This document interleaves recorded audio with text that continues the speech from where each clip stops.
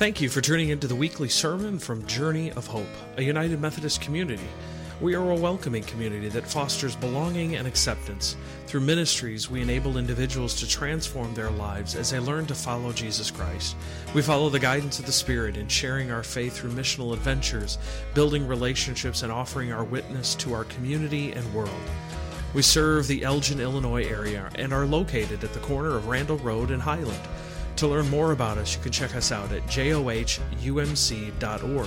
or any of our social media platforms by searching Journey of Hope. And now, here is this week's message. The first reading comes from the book of Acts, chapter 1, verses 6 through 14.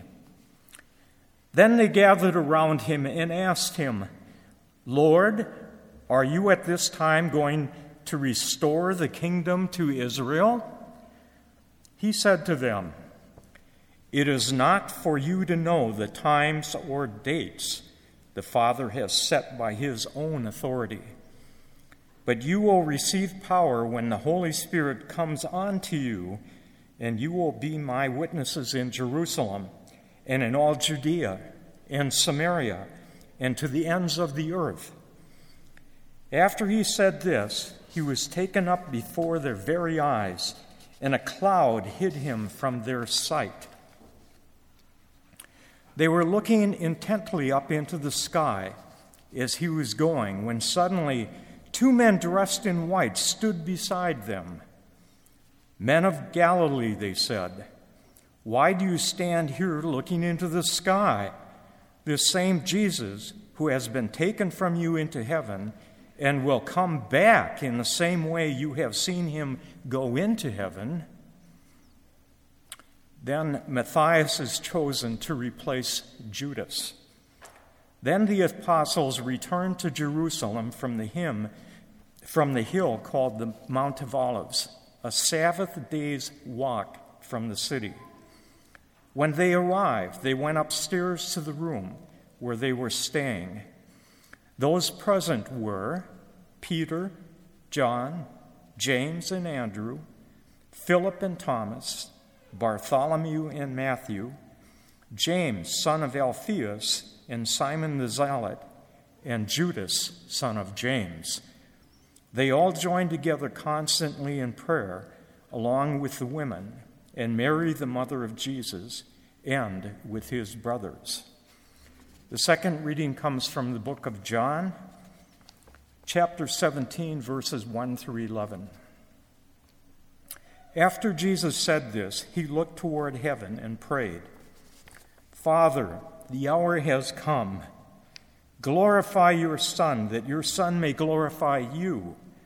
For you granted him authority over all people, that he might give eternal life to all those you have given him. Now this is eternal life, that they know you, the only true God, and Jesus Christ, whom you have sent. I have brought you glory on earth by finishing the work you gave me to do. And now, Father, glorify me in your presence with the glory I had with you before the world began." And Jesus prays to his disciples, "I have revealed you to those whom you gave me out of the world. They were yours. You gave them to me, and they have obeyed your word. Now they know that everything you have given me comes from you. For I gave them the words you gave me, and they accepted them. They knew with certainty that I came from you, and they believed that you sent me. I pray for them. I am not praying for the world, but for those you who have given me, for they are yours. All I have is yours, and all you have is mine, and glory has come to me through them. I will remain in the world no longer, but they are still in the world, and I am coming to you. Holy Father, protect them by the power of your name, the name you gave me, so that they may be one as we are one. May God bless the reading, hearing, and understanding of His Word. Amen. Thank you, Gary. So I'm going to encourage you to have your bulletins. Your bulletins have those compass guide questions, those questions that you can reflect on throughout the week. Jot some notes down so that when the Spirit speaks to you this morning, that you remember what the Spirit is telling you. Will you pray with me? Gracious and Almighty God, God, I thank you for the message that you're about to give. God, I ask that the words that I speak would no longer be my own, but that they would be your words for your people. In Jesus' name, amen. So today is Ascension Sunday. It's when we remember Jesus' ascension into heaven. But something you should probably just take note of is that Jesus' ascension takes place 40 days after he was raised from the dead. Now, during these 40 days, we don't have a lot of information about what they were doing, or do we? You see, in Luke 24, it is said that Jesus opened their minds so they could understand the Scripture. He was telling them everything that was written about him and what was to happen, things that he already told them. Listen to verse 44. He said to them, "This is what I told you while I was still here with you." It was like he was telling them, I told you so. I told you so. I told you about all the things that were going to happen, and you didn't really think it was going to happen, did you? I told you so. Well, maybe not in those exact words, but he was letting them know that everything that was said about the Old Testament actually came true. It all pointed to Jesus dying on a cross for us. And then, over the 40 days that Jesus was raised from the dead, what was Jesus and his disciples doing? I don't think that Jesus was lounging around waiting for his time to ascend into heaven. He wasn't sitting at home eating bonbons, watching the shepherding finals, or wondering if his mom was going to be cooking dinner. I believe Jesus was teaching and reminding the disciples of the things that he already taught them. It was like he was giving them a refresher course before sending them out into the world with a message of good news, maybe even a pep talk or two. Jesus was making sure that they were correct about the message and about the teachings that they were to give to the people.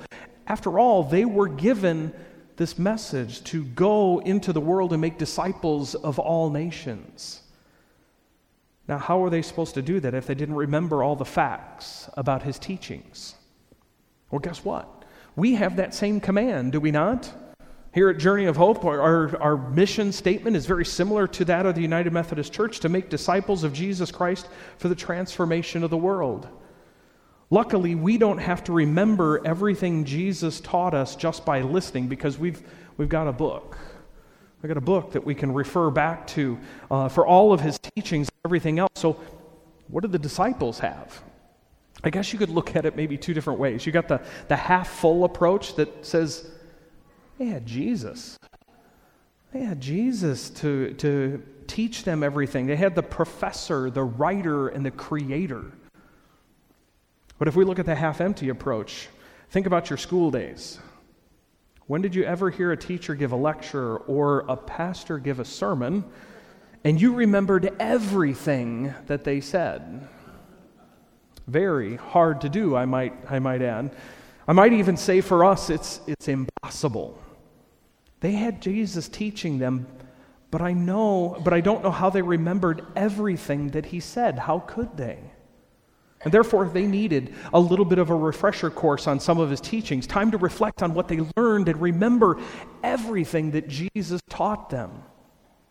40 days of intense studying, worshiping, and learning. I'm getting ready to leave for a week of intensive studying and listening to lectures. So I might get a little glimpse of what this might have been like. But I believe that this is what they were doing the time after Jesus' resurrection. But now what? All too quickly, Jesus ascends into heaven, and as he does, he lets the disciples know that the Holy Spirit is coming. So get ready. Get ready. But now Jesus is gone. They saw him ascend into the clouds, and there they are waiting. Waiting for more instruction? Waiting for him to come back? Maybe just waiting. How many times do we wait? We wait in the drive-thru, sometimes longer than others. We wait for the beginning of a movie to start. We even wait in line for our turn to use the bathroom. But this is a different kind of waiting. This is waiting for instruction or the call to go and do something. It's like being frozen in time and unable to take that first step. I've run into this kind of waiting before. Maybe you have too. I have a dozen different projects to work on. The house needs cleaning. The yard needs mowing. My wife needs me to listen more. Where do I start? How do I start? Sometimes it takes a gentle prod to get the ball rolling. But once it starts, it's hard to stop. But it takes a little effort to get it going. How do you eat an elephant? One piece at a time. Most of you know that in the past I had worked in construction equipment rental before entering into ordained ministry. And within this industry, I've met a lot of different people and worked with some interesting individuals. One, I'll call him Jim. Sorry, Jim Eby, not have anything to do with you. Because you'll understand. Because Jim was not a self-starter. Didn't like to find things to do or take it upon himself to improve the store with any ideas, marketing strategies, or even cleaning. He was complacent. I remember him one day. I came in the store one day, and he was standing at the sales counter, and he was just standing there, staring straight forward. Almost didn't acknowledge me. He actually looked at peace. And so I asked him, I said, "What are you doing?" "I'm waiting for the next customer."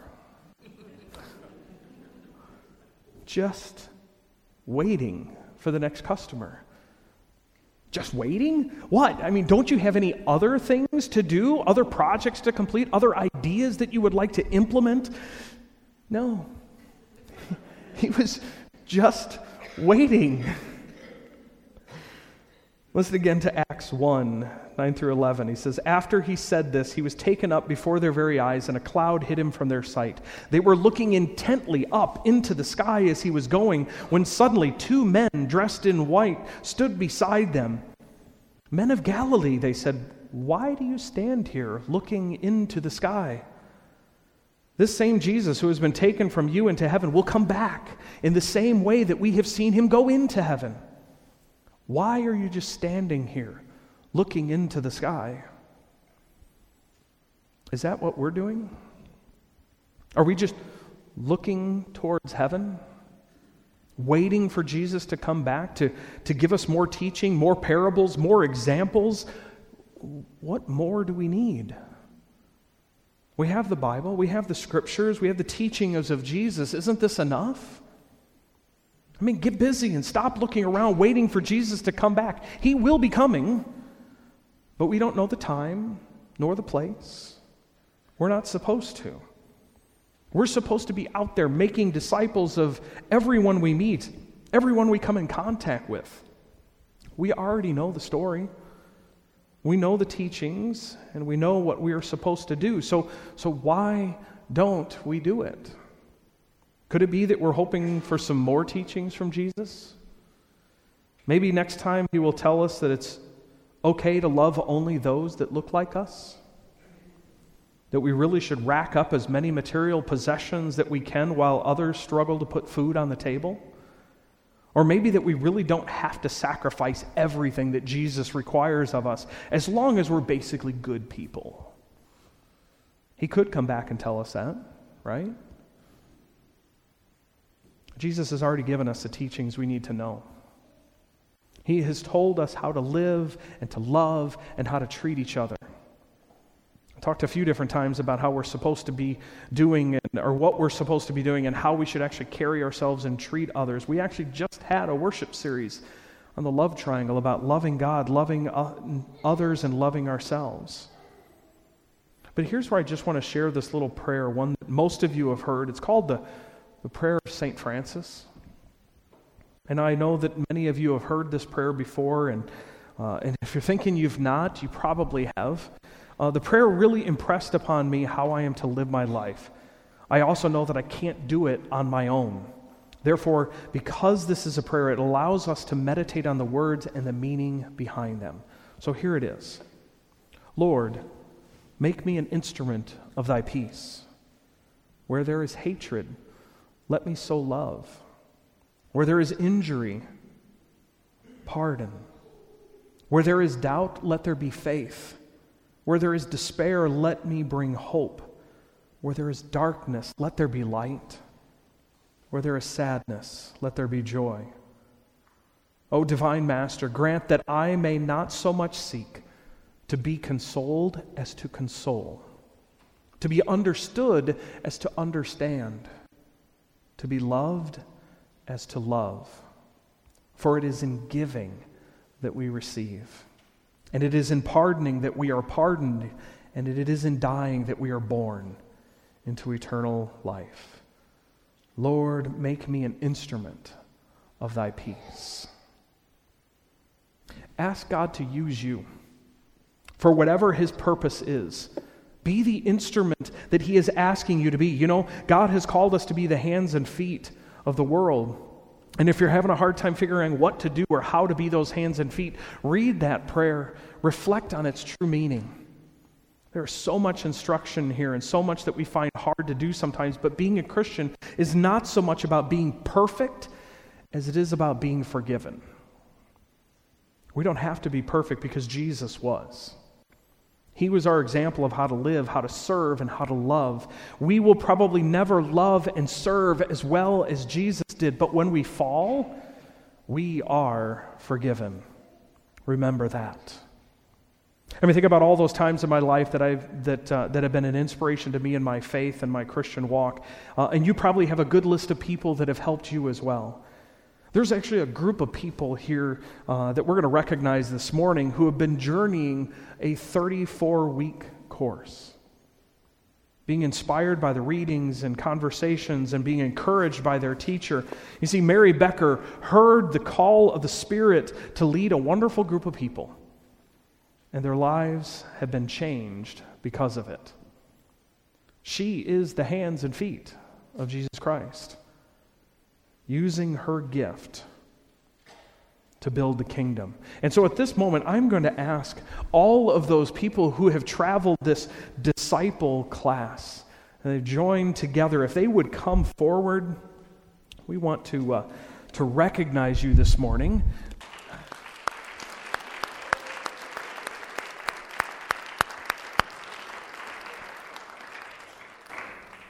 Would you go now, knowing that the love of God, the grace of our Lord and Savior Jesus Christ, and the fellowship of the Holy Spirit goes with you always.